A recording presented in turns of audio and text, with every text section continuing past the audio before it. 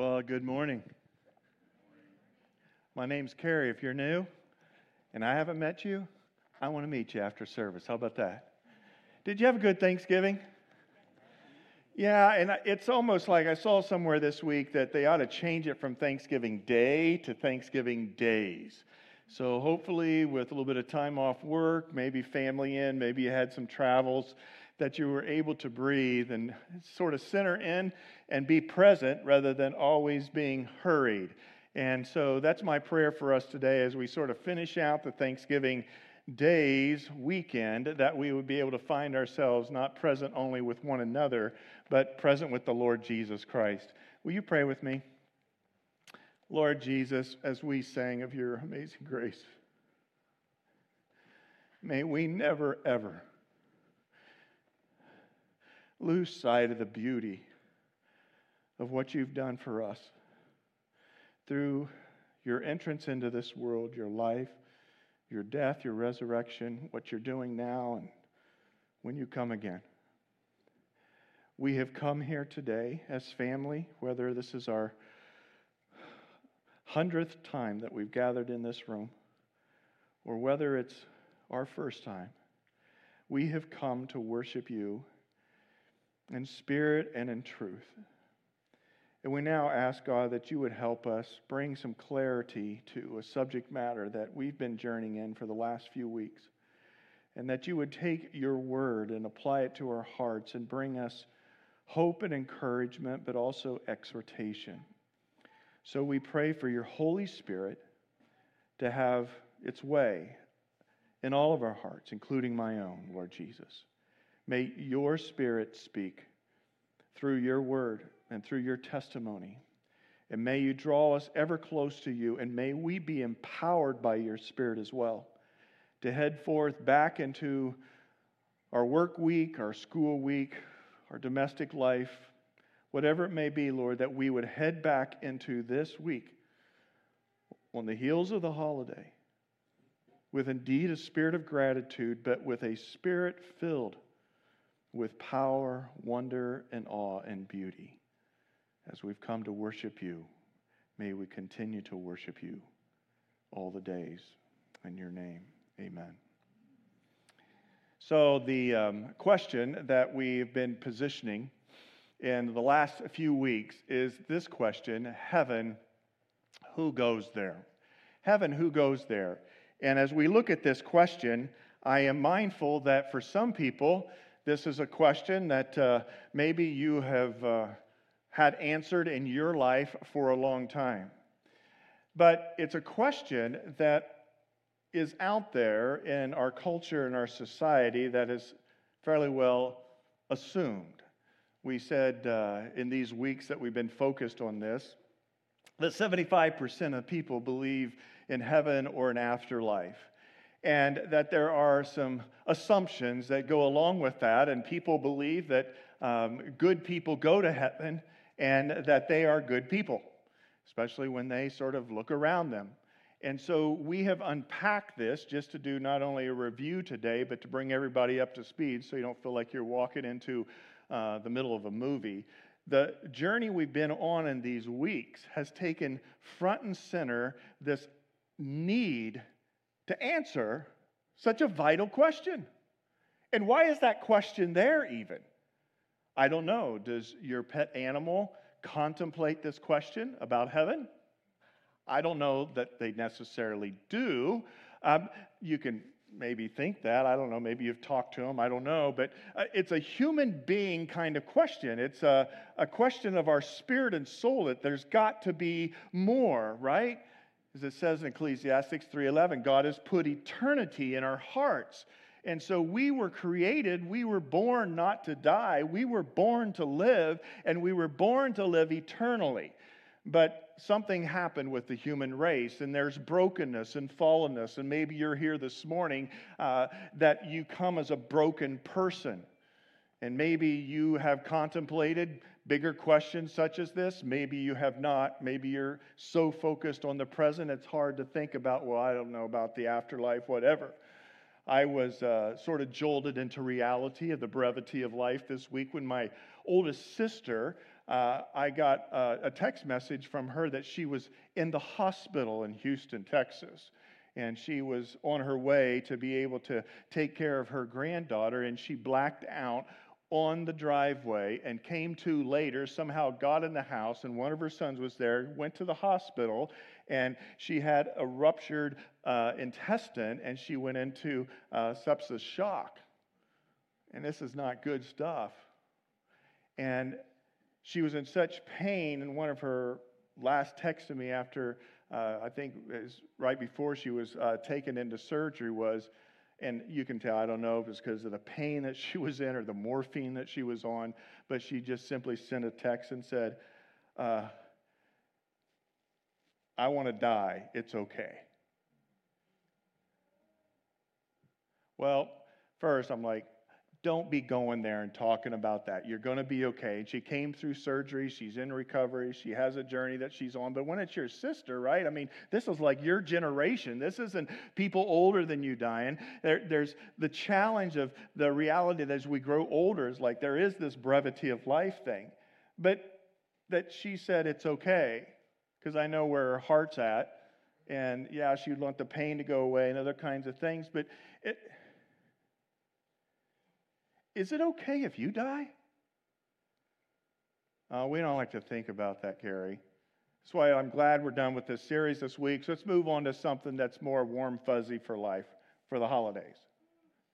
Friends, all of us, we have a time stamp in our life. You will not live forever. There will be a passing from this life to the next life. Have you answered this question? Is there a heaven? And if there is a heaven, who goes there? So week one, just in review, just to bring us up to speed again, especially if you're stepping in this morning. Week one is this. We talked about how good is good enough. And we came to this conclusion that good people don't go to heaven. How good is good enough? There is no universal, multi-generational list of things to do and not do in order to get into heaven.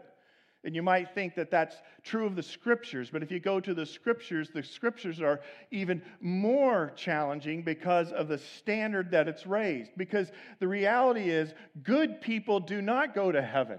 And that might be the response you have if you walk through the cubicles in your workplace. If you had, the initiative, and you took the initiative, I guess, to say, how do you get to heaven? How would people, well, you go to heaven and if you're good, right? That's just a common answer. Well, how good's good enough? Well, then you start to challenge with it. And one of the reasons is because, I'm good enough. And you compare yourself to other people, compared to them, and I'm pretty good. Compared to, man, some of these evil people I see on, the news, I'm pretty good. But there is no standard of what is good that's good enough. And you do not meet that standard if you want to take it according to what the Scripture is. Because good people do not go to heaven, and as we looked at, the reality is it's forgiven people that go to heaven. In Romans 3, it says, "For all have sinned and fall short of the glory of God. There is no one righteous, not even one."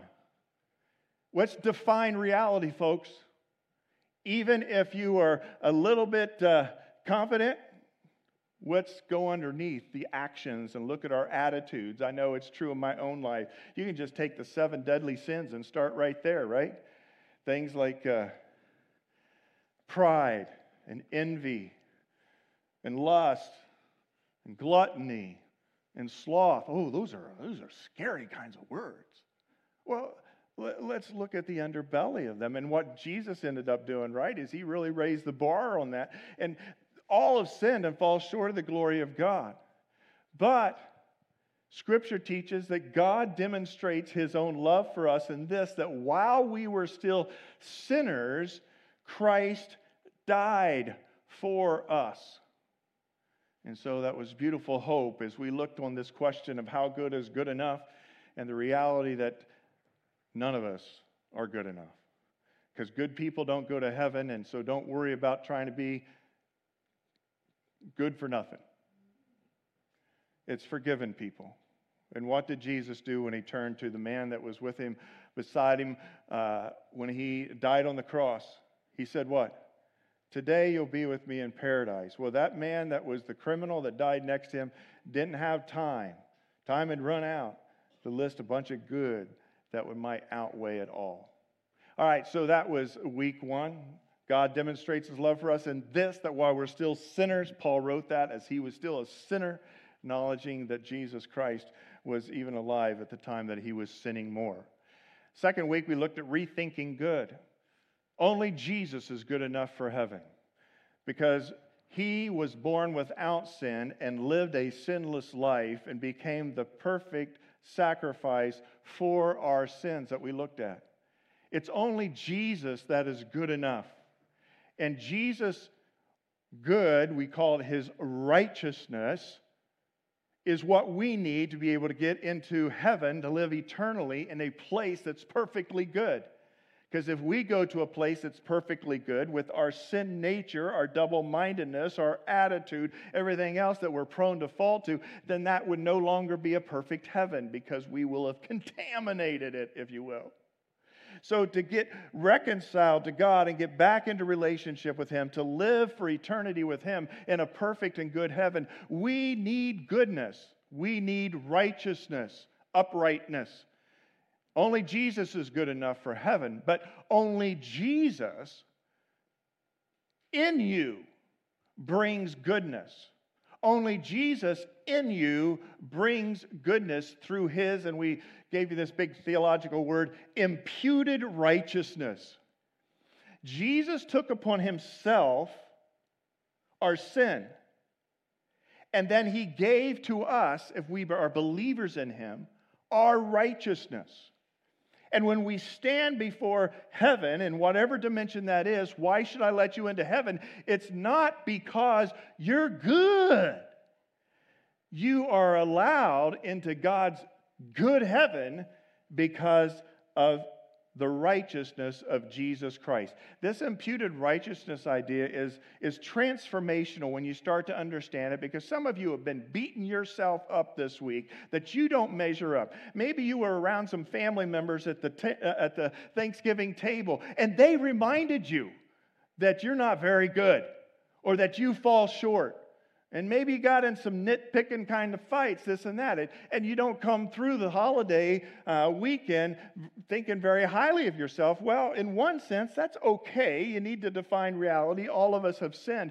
But if you are a believer in Jesus Christ and you've let him come into your life, then you have his righteousness dwelling within you.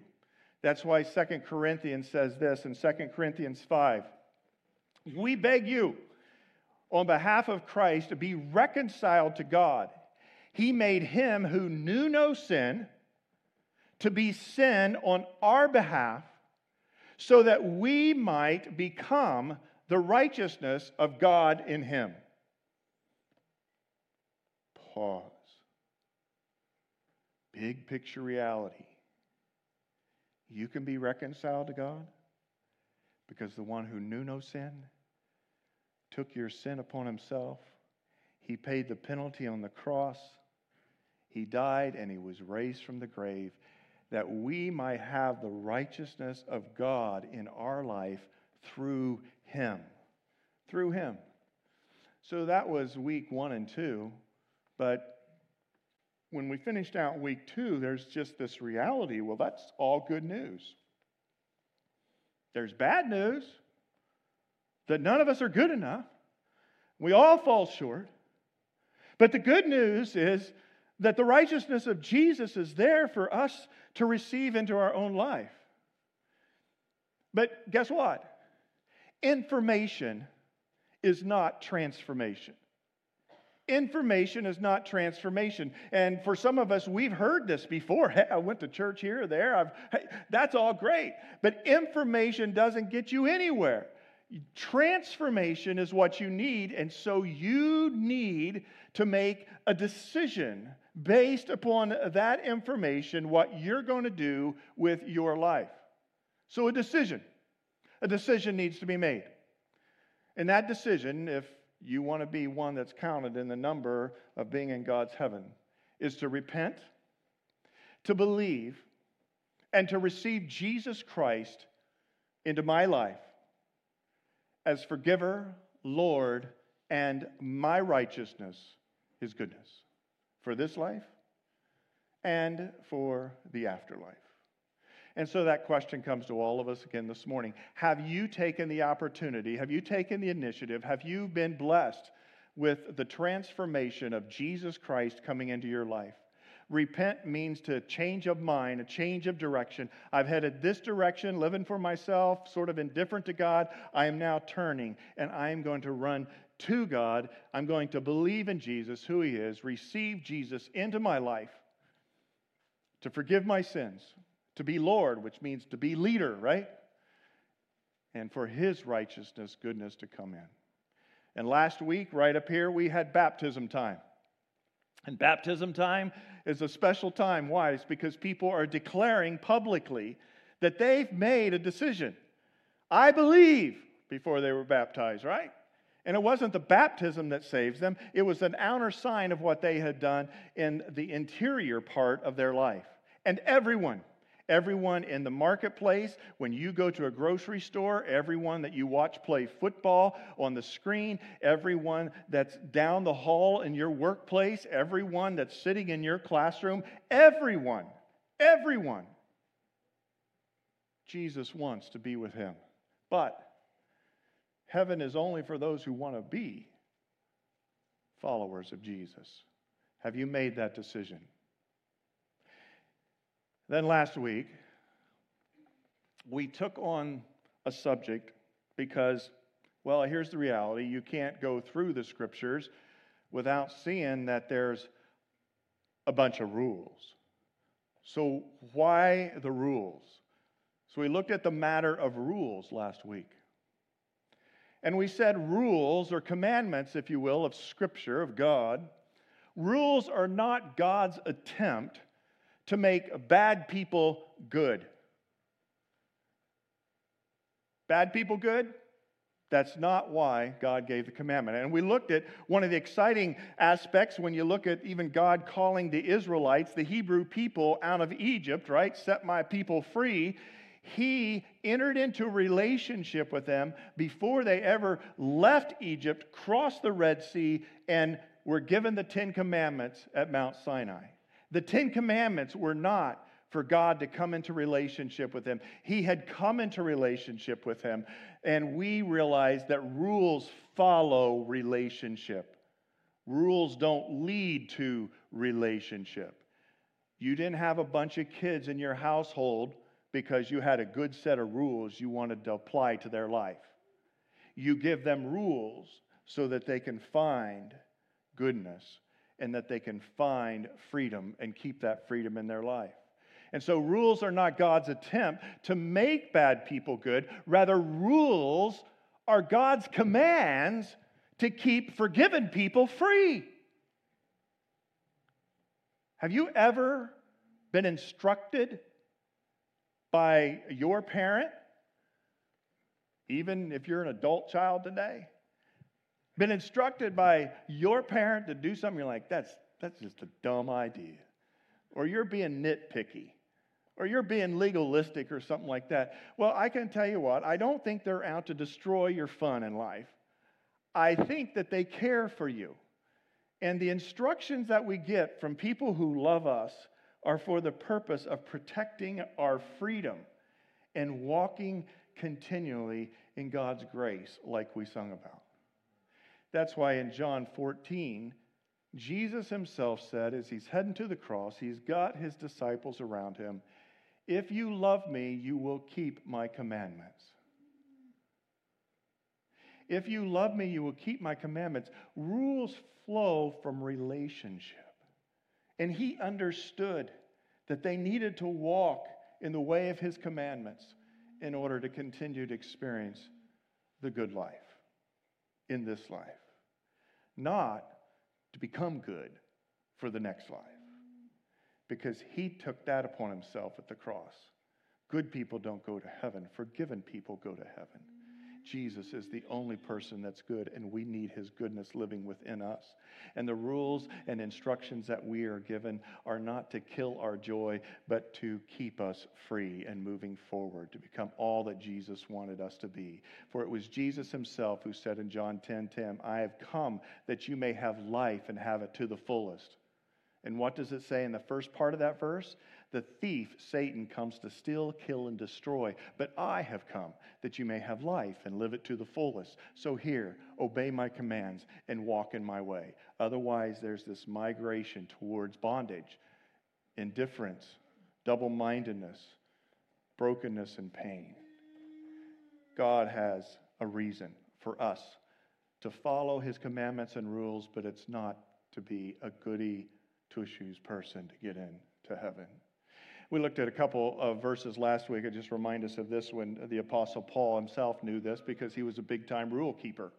That's why he thought, hey, I was such a great person, I'm good. And then God spoke to him in his life. He met Jesus through a vision, and he realized that he was the chief, that Paul realized he was the chief of all sinners.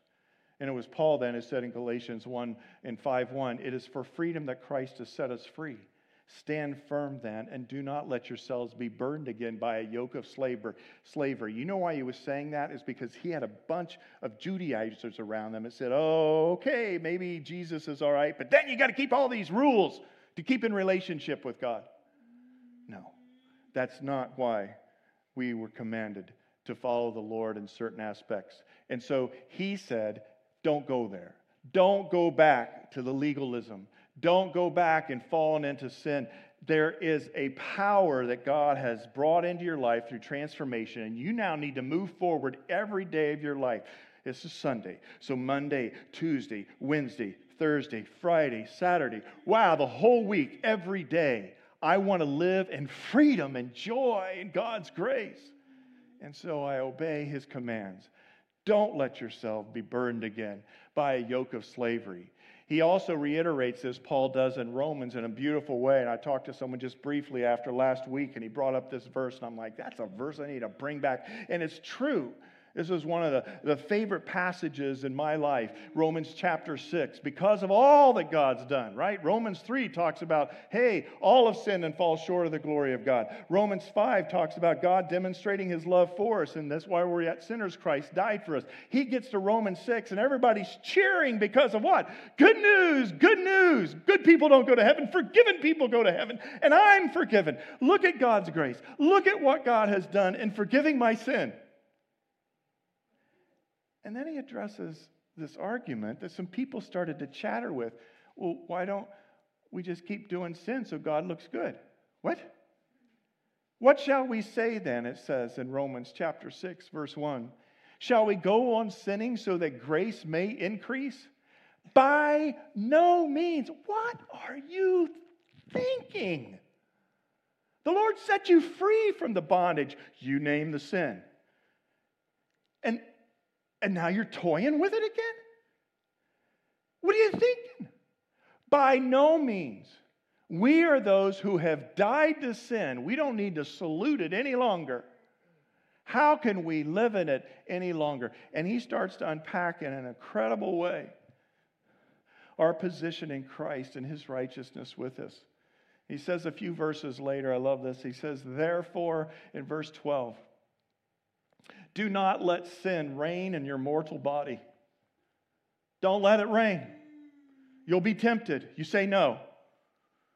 Lying, unrighteous anger, deceit, immorality. You say no. Do not let sin reign in your mortal body so that you obey its evil desires. Do not offer any part of yourself to sin as an instrument of wickedness, but rather offer yourselves to God as those who have been brought from death to life. You've been transformed. You've been forgiven. You've been redeemed. You have been saved. You are now in a different standing. So take every part of your body, your eyes, your ears, your mouth, your arms, your hands, your fingers, your legs, your feet. Don't offer any part of your body to sin as an instrument of wickedness. Rather, offer yourselves to God. Why? Because He's a big-time rule thumper, that's why.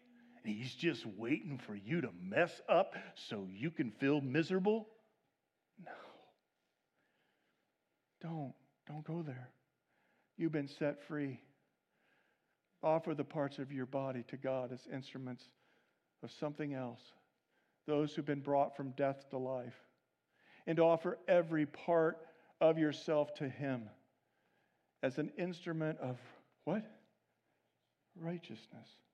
Another word for what? Goodness. For sin shall not be your master, because you are not under law. You don't have to salute to that sin anymore. You say, I'm dead to that sin. I'm alive in Christ. You're not under law, but you're under, this is amazing grace, right? It's not about what you do. That's religion. It's about what Christ has done. But you have to make the decision to invite Christ into your life. A couple other things I just wanted to tag today. And that's why I extended an extra week. Week 4, I just titled simply here, Destiny of the Redeemed. The destiny of the redeemed, to those who have that standing, is for kingdom obedience in this life and freedom in this life. But the destiny of the redeemed is also to reign in a new heaven and a new earth in the afterlife.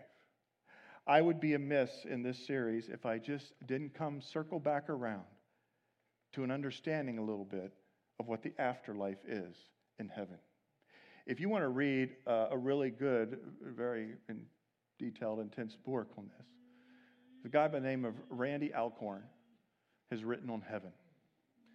And I want you to watch this video as he frames up some of this thought about the afterlife. If you are a redeemed person, you have a destiny. And it's not just us thanking the Lord and worship today. It's us moving out of here into the next week, almost upon a new year, using the instruments of our life, our bodies, our minds, our will, our emotions, our compassions, for the goodness of God and His kingdom work, because there's a much bigger picture going on than the 70, 80 years that you have here on this earth by God's grace.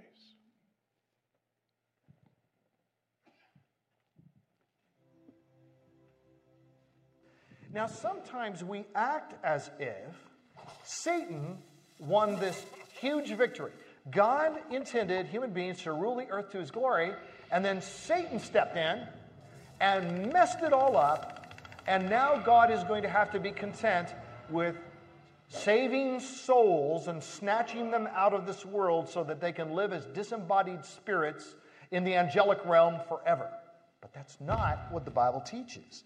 In Daniel chapter 7, this particular passage, Daniel 7, talks about these nations of the earth. And you've got the lion that Daniel talks about, that's Babylon. And then you've got the Medo-Persian Empire, that's the bear. And you've got Greece, that's like a leopard. And you've got the fourth beast, terrifying and frightening, that's going to be the Roman Empire. But then he says in verse 9 of Daniel 7, as I looked, thrones were set in place, and the Ancient of Days took his seat. His clothing was as white as snow. The hair of his head was white like wool. His throne was flaming with fire. Here's God on the throne. A river of fire was flowing, coming out from before him. The holy God, similar to Isaiah, with, the angels singing, holy, holy, holy is the Lord God Almighty. It says thousands upon thousands attended him. 10,000 times 10,000 stood before him. The court was seated and the books were open. And it's talking of a time where God is going to bring judgment upon the peoples of the earth, the nations of the earth. And then he says in verse 13, in my vision at night I looked, and there before me was one like a son of man, coming with the clouds of heaven. This is the second member of the triune God, Jesus Christ. The Word became flesh and dwelt among us. He approached the Ancient of Days, the Father, and was led into his presence. And now here's what becomes relevant, because you might be thinking, well, what does this all have to do with heaven? Well, it has a great deal to do with it, because in verse 14 it says, he was given authority, glory, and sovereign powers. All peoples, nations, and men of every language worshiped him. His dominion is an everlasting dominion that will not pass away, and his kingdom is one that will never be destroyed. But if you read this in the context of Daniel 7, it's emphatically clear that this dominion that's being spoken of is a dominion on earth that replaces the dominion of the nations of the earth. These actual nations like Babylon and Persia and Greece and Rome. That is something that's going to be managed, that kingdom, to the glory of God. Well, who's going to do the managing? Well, verse 18. But the saints of the Most High will receive the kingdom. That's this kingdom on earth. And will possess it forever. So all of these promises of Scripture that have to do with reward and crowns, and you've been faithful in little, I'll put you over much, and faithful in this, I'll put you over 5 cities, faithful in that, I'll put you over 10 cities. These are actually real places where people are going to live on a physical earth, where we will have physical resurrected bodies. We will not be disembodied spirits for all eternity hanging out in the angelic realm. We will live on a new earth, a transformed earth, in transformed bodies, ruling it to God's glory. His plan has never changed. His redemptive plan is to restore the kingdom of this earth to be ruled by his people to God's glory, and that's what Scripture says we will experience forever in a new heavens and a new earth.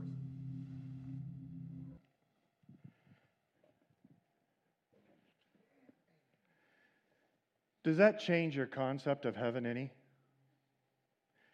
In our last series, if you were here, we had the timeline from creation and the fall, and God working through all of history to the new beginning, and the new beginning is the new heaven and the new earth. I grew up without a very deep theology of the new beginning, with the new heaven and new earth. Oh, it was there, but I guess I never dialed into it. And so I sort of took on what maybe you've taken on. When you die, you float up into heaven. Maybe you have a harp on a cloud. I mean, what are these concepts? Where did they come from? Or you're just a disembodied spirit, or the earth is so bad, just burn it up. What? Well, it does talk about God remaking the earth, and maybe through fire, I don't know. But here's the reality. Your destiny as a believer, if you've invited Jesus into your life, is a new heaven and a new earth. And we talked about in that series that it's heaven coming down to earth, the new Jerusalem. There's a lot of reworking in some of our minds, even as evangelical Christians, what the big picture here is. And could it be that some of the passionate issues of our culture today, issues of fairness and justice, pushing back against prejudice, taking care of the earth, could some of these issues really be a part of us as human beings trying to live up to something that's bigger that God's called us to? But what's happened, I believe, through, well, I don't know, somewhere maybe through the last decades or the last millennium or even now, is that we've just given this gospel message that says, you're a sinner, you need Jesus, get saved, wait around for heaven or the rapture when God comes to take you back, and then everything will be fine. But until then, you just live as your own little subculture over here. That is not what God's intent is. His intent is for the redeemed to forward his kingdom on earth as it is in heaven, to live a full and rich life and serve his purposes. Because soon and very soon we will pass from this life to the next life, and absent from the body, present with the Lord, Scripture says. And I don't fully understand all that and the disembodied stuff, and then the resurrection of the bodies and those kinds of things. But the ultimate destiny is that we will rule and reign with Christ in a new heaven and new earth. That's your destiny as a redeemed person. Should that destiny redefine what you're doing today? The eternal destiny of the forgiven and the redeemed. There's 4 things I want to say, and maybe this is a whole nother series sometimes. I just want to highlight them today. Number 1 is your destiny is to be in the presence of Jesus Christ. We see dimly as in a mirror, then we will see clearly face to face. 1 second on the other side of this life will redefine everything about this life. And that's because you'll see Jesus Christ. You'll live in His presence for eternity. There's no night or no day because Christ is the brightness and the life that comes. And we will dwell in His presence just like loved ones who have been believers in Christ that have gone on before you. And that leads us to number 2, is that your destiny is to be with those others, family, loved ones who are in Christ. You know, Chuck Swindoll, some of you knew who he was. He taught here in Southern California. I listened to a lot of Chuck Swindoll growing up, driving tractors, listened to Christian radio and messages, and shepherds and pastored some in Texas. But I remember one time, I don't know, maybe it was because driving a tractor, listening to messages, Chuck Swindoll said, there's going to be 3 surprises after you die and get to heaven. Surprise number 1 is who is there in heaven. Oh, wow. The thief on the cross. You'll be surprised as to who is there. Number 2 is you will be surprised who is not there. Scripture teaches, Jesus teaches, some call me Lord, Lord, but I say, depart from me, I never knew you. And then Chuck Swindoll said number 3 was, I'll be surprised that I'm there. Not because he didn't believe in the truth of salvation, saved by grace through faith. It was that, wow, I'm here. I'm here. We get to the other side in the afterlife. It's going to be rich community. Living in the presence of Jesus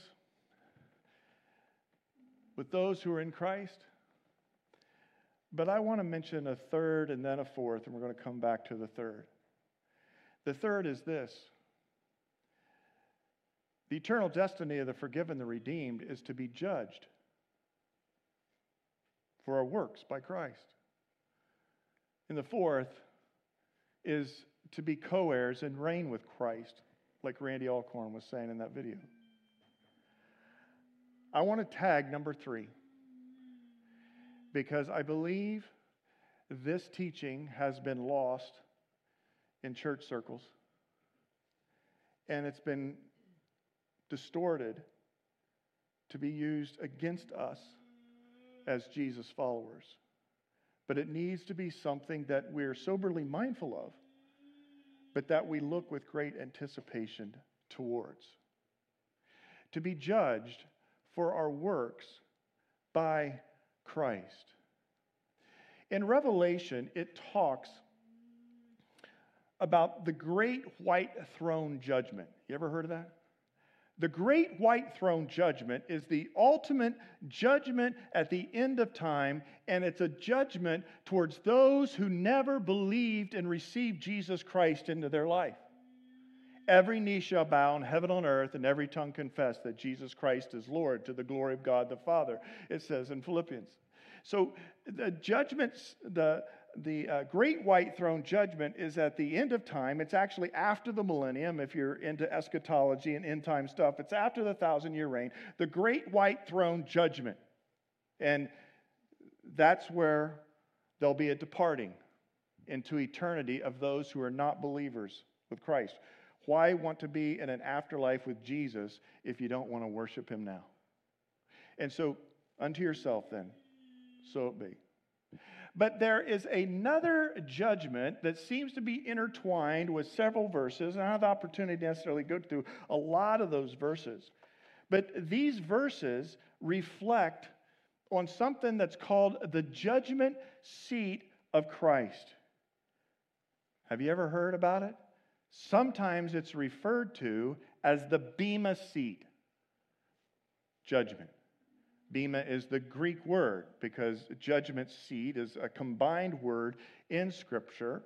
And the Bema seat judgment is a different judgment than the final judgment of the great white throne judgment.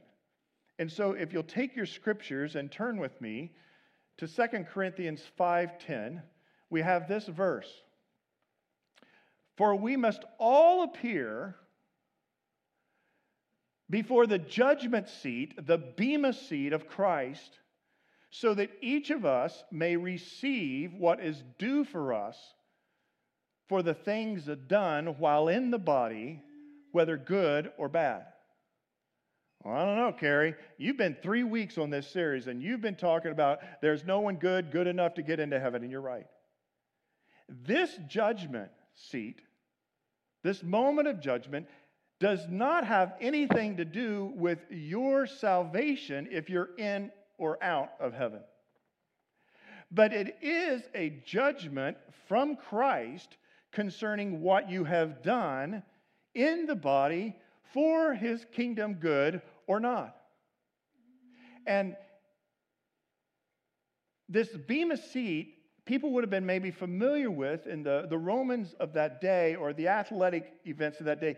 It was the person that would sit on this seat to make sure games were ruled justly and to hand out the rewards. And so there's different places in Scripture that talk about the judgment seat of Christ. If you turn then to 1 Corinthians 3:10, you will find these words. By the grace God has given me, I laid a foundation. Paul's talking. As a wise builder, and someone else is building on it. And then he exhorts in verse 10, but each one should build with care. And listen to this. If you don't have the scriptures before you, listen to this. For no one can lay any foundation other than that one already laid, which is Jesus Christ, referring to Christ as our salvation. If anyone builds on this foundation, look at these elements. Builds on the foundation of Jesus, upon our relationship with him, of our salvation with him, of being redeemed with him. If anyone builds on this foundation and tries to move forward in life for the kingdom's purposes, if anyone, verse 12, builds on this foundation using gold, silver, costly stones, wood, hay, or straw, their work will be shown for what it is, because the day, capital D, which is that final day for a believer, will bring it to light. It will be revealed with fire, and the fire will test the quality of each person's work. If what has been built survives, the builder will receive a reward. If it is burned up, the builder will suffer loss, but yet will be saved, even though only as one escaping through the flames. So Paul's saying, hey, each one should build on care of this truth and the life that you have moving forward. You know, what are you doing in your job and your education and your domestic life, whatever it is? As you move forward, you need to build on the relationship, the foundation of Jesus Christ, the transformation that's come from him. You're going to now build your life moving forward, but be careful how you build, because there's a day coming of judgment. But it's not like a heavy judgment. It's like, I guess it's sort of like the Academy Awards and handing out the Oscars, right? They're all packed into the theater there, and they go from one award to another. It takes a lot of time, it seems like, on Academy night, but they go from one to the, and Does everybody get a trophy?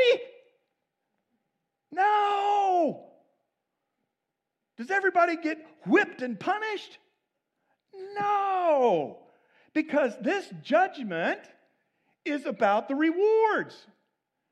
And you and I, as a believer in Christ, we need to be diligent. The destiny of the redeemed is to build and work for God's kingdom in this life and in the life to come, because there are rewards that are coming, and the judgment seat of Christ is going to happen for every one of us. Some people believe it like happens after the rapture, before the millennium. There's a lot of, conjecture and all that. But we know this: every Christian is going to stand before Jesus and have to give an account of what they've done and not done. Now, that can be a heavy if you doubt your salvation. But if you know that you're a believer in Christ, it's not going to have anything to do with sin. Jesus forgives sin, past, present, future. He separates it as far as the east from the west. Sins are not going to be brought up at the judgment seat of Christ. What's brought up at the judgment seat of Christ is your works, what you've been doing with your life that I've given you. And in the judgment seat of Christ, there's going to be great joy and rejoicing. And I don't know about you, but I want to be at the front of the line on that. In one sense, this is a warning message. I was I helped set up the Christmas tree on Friday in our family, and there was this glass ornament that had etched in stone my father's name, Charles Bowman. And it had his birth date, and he had passed away 10 years ago. And I thought to myself, wow, it's been 10 years since my dad passed away. And it made me reflect, because I was back and forth heading into study. My dad was always one of these people. He was radically saved out of a life of not knowing about Jesus, and he came to know Jesus, and he lived his life for Jesus. He wasn't perfect by any means, but God's grace was upon him, and he was bothered that a lot of times teaching in churches didn't give what he referred to as the warning message. He said, Kerry, the churches need to give a warning message. And the warning message isn't so much about, you're a good-for-nothing person. It's the warning message of, these days are brief and we're held accountable. And he's in the presence of the Lord now, and he would say to me, Kerry, your age, what are you going to keep doing here? You're going to keep serving the kingdom's purposes, or are you just tired and you're going to, exit stage left and just sort of forget things? No, sign me up. I want to serve the purposes of God. There's a judgment day coming, and I want to receive the rich rewards of the Lord. Each one should build with care. It lists different elements. Did you catch them? The different elements there. Because it's reflective of what we're doing. Gold, silver, costly stones. Those are all good, right? But wood, hay, or straw? And the Apostle Paul says, be mindful of what you're building with, because there's a day of judgment coming. If what has been built survives what? He's referring to the fire. There's going to come a fire. There's going to come a fire. If it is burned up, the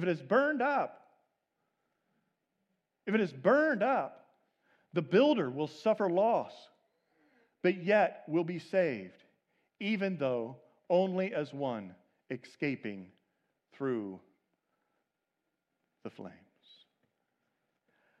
I've had this picture in my mind through the years of the judgment seat of Christ being a great day, but what I bring and I offer is wood, hay, and straw.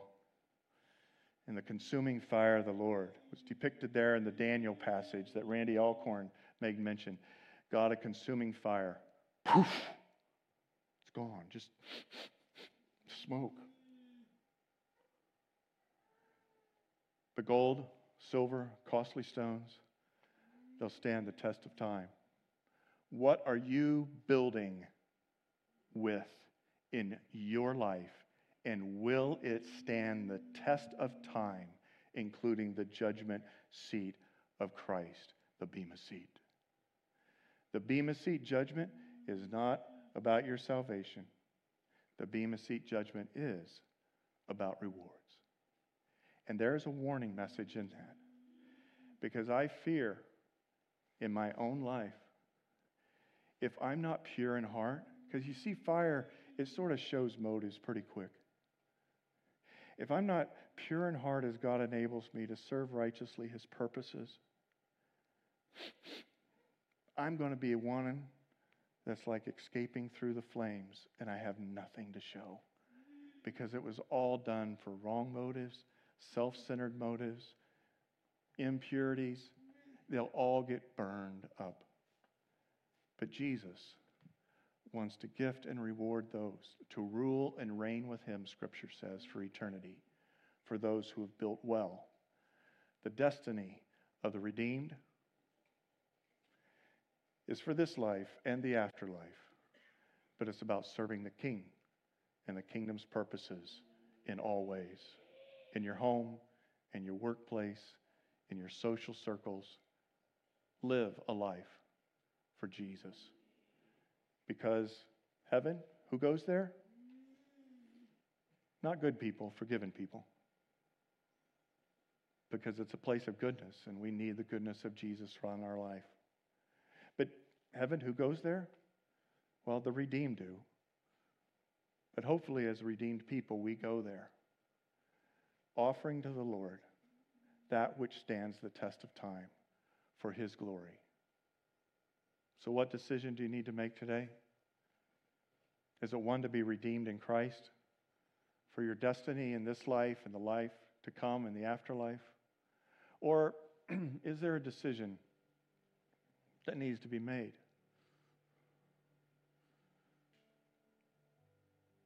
To redeem this life for Christ as you look forward to reigning with Him eternity. What's your decision? Is it one to be redeemed in Christ? Or is it one to redeem this life for Christ? Will you pray with me?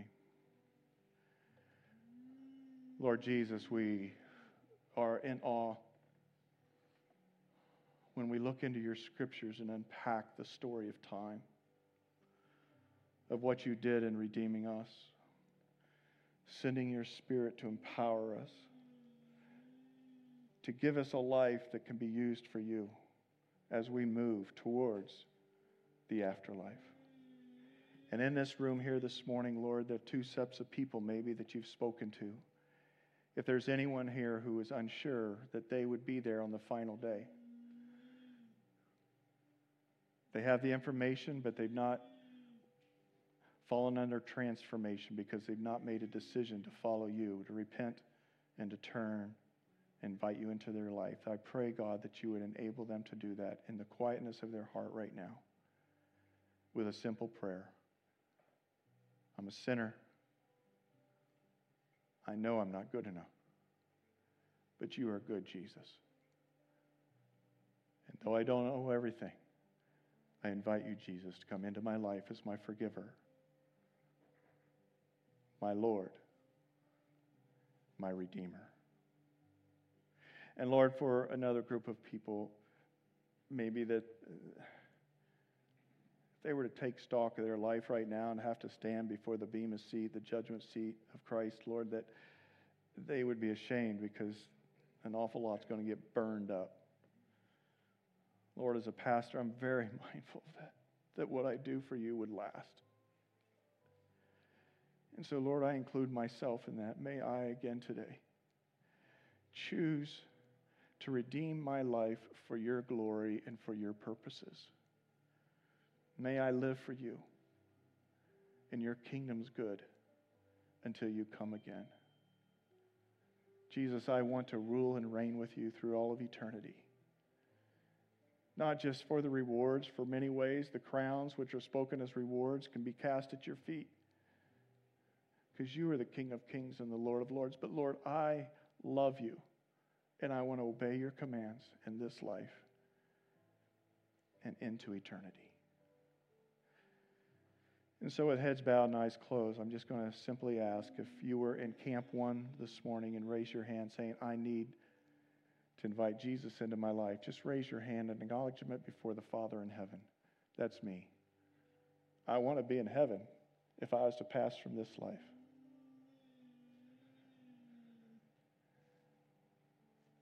And now for Camp 2.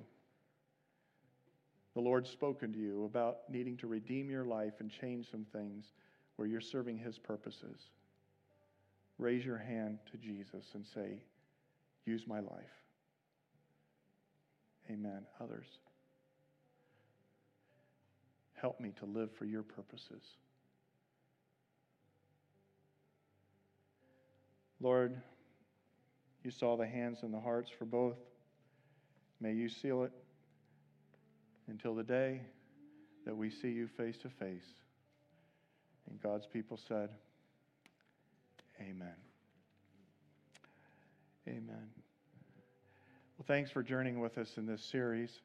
If there's some prayer requests that you have, I invite you to come and pray with someone up in our prayer area to the right of the stage. I'm going to ask the ushers to take their places to receive the Lord's tithes and offerings, but we want to be able to pray for you in whatever needs that you have. If you're new here today, we're glad to have you here, part of the Awakening family, and any way that we can be of encouragement to you. We'd love to have you come back if you look for a home church. We're just a group of sincere people trying to find our way to spiritual growth through the truth and the purposes of Jesus Christ. But as they come to receive the Lord's tithes and offerings, you can place them in that basket there, your Connect cards. If you want to have a discovery of spiritual growth, there's places to mark that on the back of your Connect cards. You can also give of your offering and your tithes and offerings. We sent out a mailing this last week, sort of kicking off the year-end Christmas offering. If you want to give to that or to your tithes and offerings, you can go to the website or text Awakening to 77977. This week, youth group's back on, right, Pastor Michael?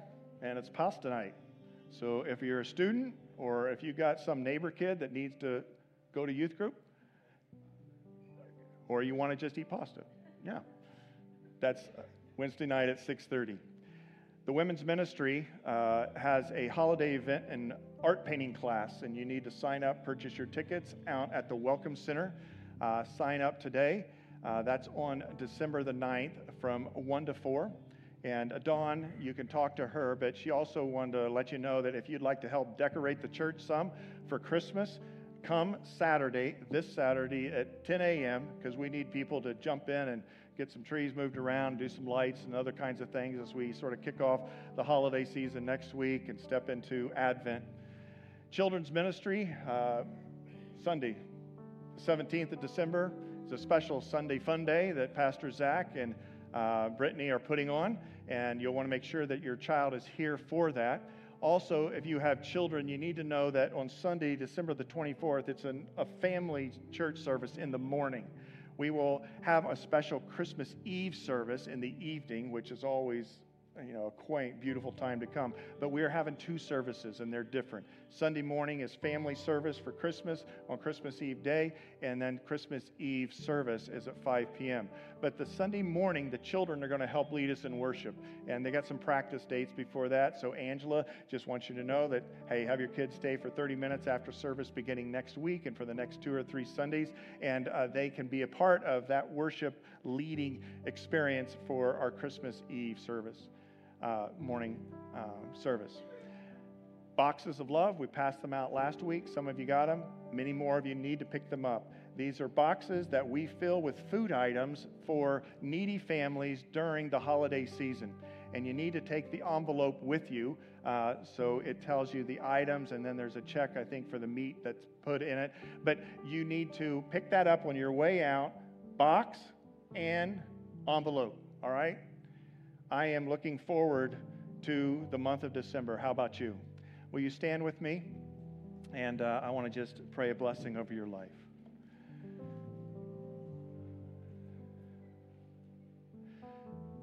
Now may the Redeemer, the Alpha and the Omega, the beginning of the end, come upon the redeemed to go out into the highways and the byways of life this week, to offer the goodness of the kingdom and redemption through Christ in both deed and word. And may the Spirit of God empower you as one of the redeemed to serve the eternal purposes of your King, Jesus. Amen. We'll see you next Sunday.